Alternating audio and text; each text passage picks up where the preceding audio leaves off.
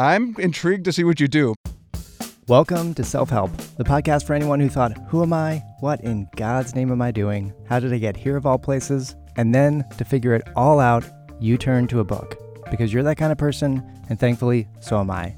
I'm Terrence Mickey, your host, and I do not judge from where you seek your guidance. It might be from Plato, it might be from Stephen King. I only care about how the book helped you because I'm a firm believer that we cannot get enough help in this life.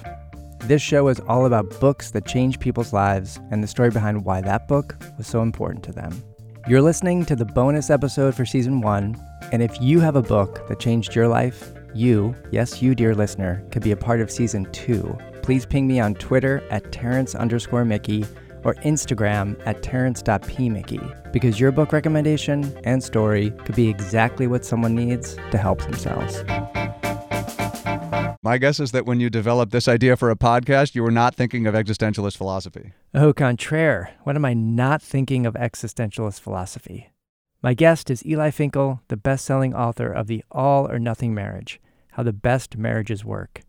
And while he was writing his book, he had a crisis.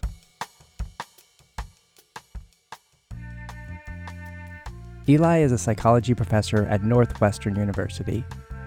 And while researching contemporary marriage, he observed a curious trend. At least in the U.S., marriage has changed in ways that have made the best marriages better than before and the average marriage worse than before. And I was trying to figure out, what is it that's led to this divergence? To find an answer, he studied the role of marriage in our lives over the years. And one of the things I learned is that marriage in the U.S. has, loosely speaking, been through three general eras. The good news is that these three general eras get mildly less depressing over the years, starting with the colonial times and what Eli calls the institutional era, when marriage was all about our basic survival needs. Most people didn't say in that era, Jennifer, she's completely lovely, but I don't really feel the pitter-patter, so I'm not going to marry her. That would have gotten you laughed out of your colonial Hamlet. Marriage wasn't about love, and it wasn't even about the personal fulfillment of the individuals. Marriage was essential for survival. The things you looked for in a spouse were things that were oriented literally toward food, clothing, shelter, the very basics. I mean, if you wanted light, that meant that you made the candles. In the second era, the companionate era, you could save yourself an afternoon of hard labor by picking up a candle at the store, which freed you up to search for true love in the big city. So with the rise of this factory work, urban centers in the U.S. serve as magnets for people from rural areas and from other countries. And for the first time ever anywhere, you have a new social system where young men and women are geographically and economically independent of their parents. And for the first time ever anywhere, they start to have more of a say about what they're going to prioritize in a marriage, and they want to marry for personal fulfillment, and in particular, they want to marry for love. This was the dominant idea. And this dominant idea went south in the late 50s and early 60s when people realized it came with soul-crushing and prescriptive gender roles. They discovered that it left them flat. Women were supposed to be nurturing but not assertive. Men were supposed to be assertive but not nurturing. They had split the psyche in half in ways that weren't really true historically. And then came the 1960s, and all hell broke loose. The pill and Vietnam protests and the civil rights legislation and on, tuning in, turning on, and dropping out. The 1960s started the third era, the self-expressive era, where we still find ourselves today. You get a sense that, yes, people still want love from their marriage. They really care. Yes, love is not dead, but there is a catch. Love is no longer sufficient. These days, you might say, I love the person, but I'm not growing. And what people increasingly want is to live an authentic life. They want a spouse or a significant romantic partner to bring out the best in them, and they would like to do that for the partner as well. When Eli saw how we've progressed from working the land with our spouses to expecting them to help us work on our soul, he saw a connection to a familiar psychological model. I remembered Abraham Maslow's hierarchy of needs. Abraham Maslow was an American psychologist, and his hierarchy of needs is like the food group pyramid for our mental health. It prioritizes our basic psychological needs. At the bottom of the pyramid is our need for safety, which connects to the institutional era of marriage. In the middle is our need for love and belonging, which connects to the second era of marriage, the companionate era. And at the top is our need for self-actualization, which connects to the self-expressive era. After Eli mashed up Maslow's hierarchy with the different eras of marriage, he discovered an explanation for why bad marriages were sucking so hard and good marriages were killing it.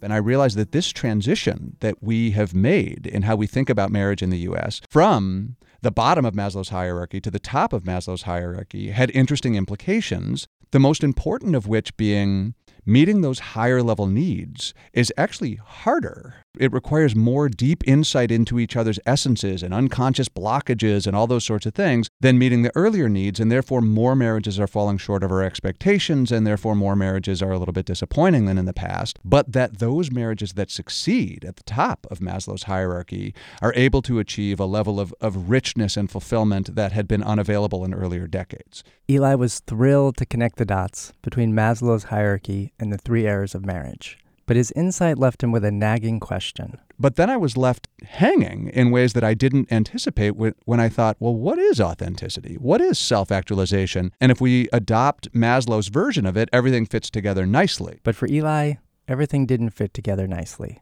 I became disconcerted by the idea that there is this core essence. I became doubtful of it really for the first time as I was working on the book. And that was what really blocked me for a while. And I put the book down for a while and then picked up a bunch of other books. During his break from writing, Eli turned away from the psychology books.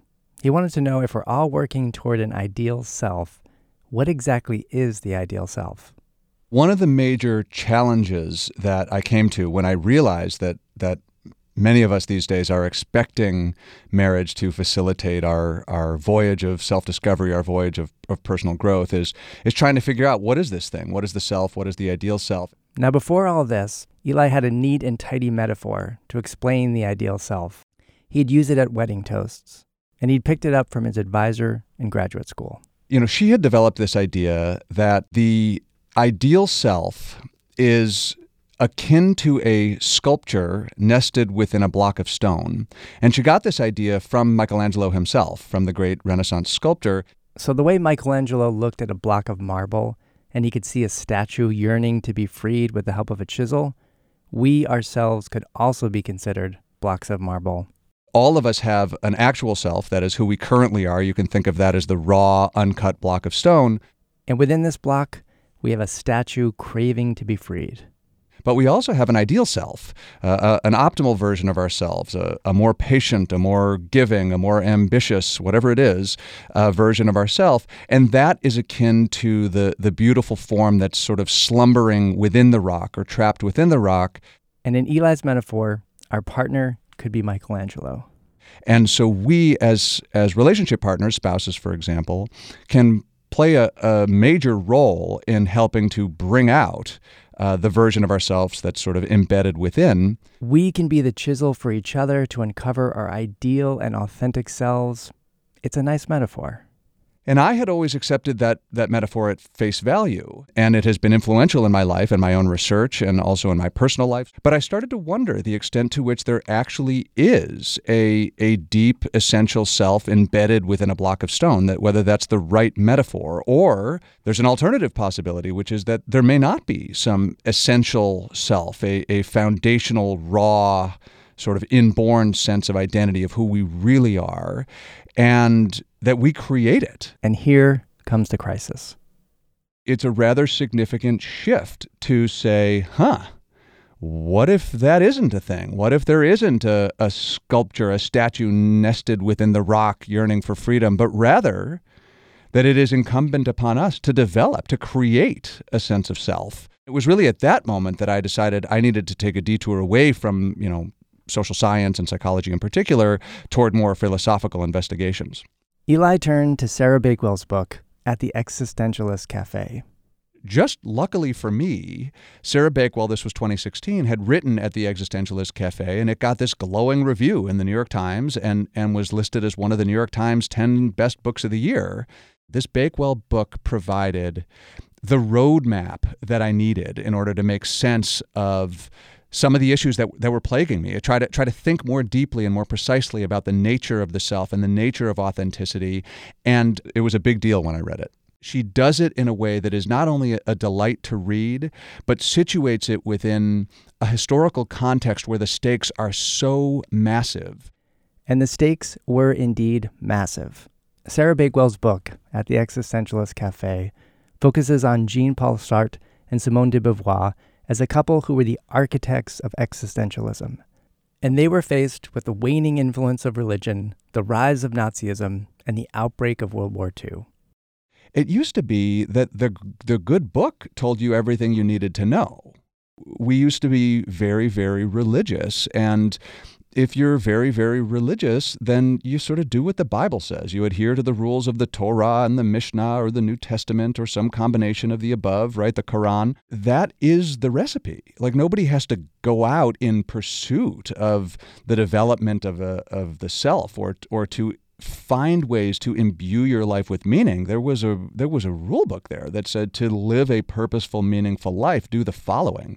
So it was really with the decline of the power, the influence of major religion that led to the sorts of concerns in the 1800s and the 1900s and up until today that the existentialists were so concerned with. In some sense, humanity was left without a foundation, without a moral foundation for its existence, because all those good books that guided us for, certainly centuries and millennia, were suddenly doubted by larger and larger proportions of the population. That's when we confront a very, very sobering reality, which is, why am I here? Like, what is the purpose of my life? Those were new sorts of questions because you weren't born into a universe that just made that make sense.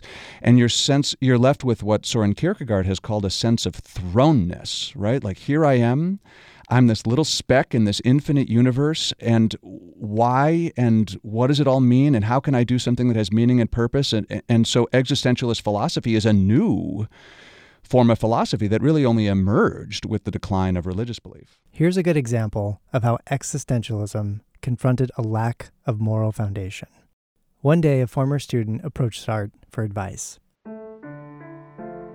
The student's brother had been killed in battle before the French surrender, and then his father turned collaborator and left the family, leaving the former student as the sole caregiver of his mother. But this student longed to sneak across the border and join the Free French forces in exile to fight the Nazis. Fighting on the battlefield would avenge his brother's death, defy his father, and help liberate his country. Except, he also didn't want to abandon his mother. He didn't want to leave her alone during a time when it was hard enough to even find food, and his desertion could put her in trouble with the Nazis. So, he wanted to know, should he protect his mother and benefit her alone, or should he join the Free French forces and benefit many? Now, this is an old philosophical dilemma, but Sartre didn't approach it with a traditional moral calculus. As Sarah Bakewell points out, he led his audience to think about it more personally. What is it like to be faced with such a choice? How exactly does a confused young man go about dealing with such a decision about how to act? Who can help him, and how? After listening to the student's problem, Sartre finally said, "You are free, therefore choose." That is to say, invent. No signs are given in this world. None of the old authorities can relieve you of the burden of freedom. You can weigh moral or practical considerations as carefully as you like, but ultimately, you must take the plunge and do something. And it's up to you what that something is. Sartre never provided an end to the story. Whether his words were helpful to the student or not, we'll never know. But his response did help Eli. You have freedom. And yes, of course, that fills you with terror, with a sense of existential dread, because there are no rules, there are no boundaries, there's no guidebook telling you how to live a worthwhile life. You have to figure all of that out. But what's so empowering about the philosophy, especially as it's conveyed in Sarah Bakewell's book, is how amazing is this opportunity that we have to build a meaningful life. And as you know, people like Sartre and Simone de Beauvoir, they ended up being enormously influential authors and journalists and activists, and they developed a worldview that required them to try to live in accord with that worldview. They were just immensely of this world. They were immensely attuned to the circumstances around them. And what were those circumstances? The rise of Nazism, World War II, the post-war era, when they became bona fide international celebrities because they worked to build a coherent internal worldview. They weren't always successful, but they worked to do it, and then live a big, titanic life that was consistent with that worldview. So, yeah, when I read that book, I'm not left with this sense that, there's no meaning or purpose. I'm left with this sense of, it's terrifying to try to develop your own sense of meaning and purpose when there are no ground rules. But what an opportunity to live just a huge, interesting, important life. Eli had gone from believing we each had an essence that needed to be excavated to pondering, well, maybe there's no essence, no ideal self, but it's our responsibility to create an ideal self, one decision and one moment at a time, which is one of the central ideas to existentialism. And while this philosophy offers no easy answers, somehow Eli still found it to be practical. At a very abstract way, it's enormously practical. And in particular, it's practical as a tap on the shoulder that says, hey man, hey woman, here you are. You're on this earth for some amount of time, an unknowable amount of time. And what is it that you're going to do with that time? How are you going to live your life?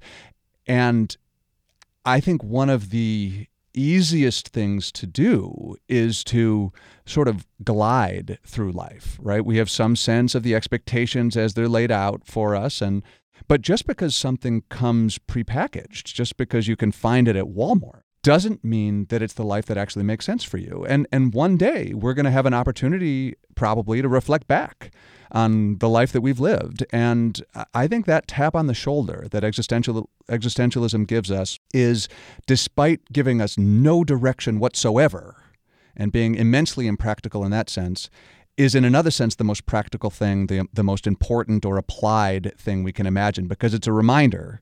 You get a certain amount of time, and the best thing you can do with that time is to figure out what really matters, who you really are, and try to live a life that actually aligns with the thoughts you were able to develop after you got that tap on the shoulder. As always, thank you for listening. Today's episode was produced and edited by yours truly. And if you're excited to read Eli's book or Bakewell's book, our sponsor has a treat for you. Perfect. Are you ready? Famous last words. Do you think At the Existentialist Cafe might change your life? Then check out Blinkist. At Blinkist, we read a wide variety of nonfiction books, highlight their key insights, and record them for you to read or listen to while you're commuting or enjoying your morning cup of coffee, or really whenever you want a small but powerful burst of learning or to discover your next life-changing read. You'll find the key insights to both At the Existentialist Cafe and Eli Finkel's The All or Nothing Marriage in our subscription-based app. And listeners to Self-Help, you get a free trial. Please visit Blinkist.com/self-help and use the voucher code FINKEL, that's FINKEL, for 14 days of free nonfiction browsing.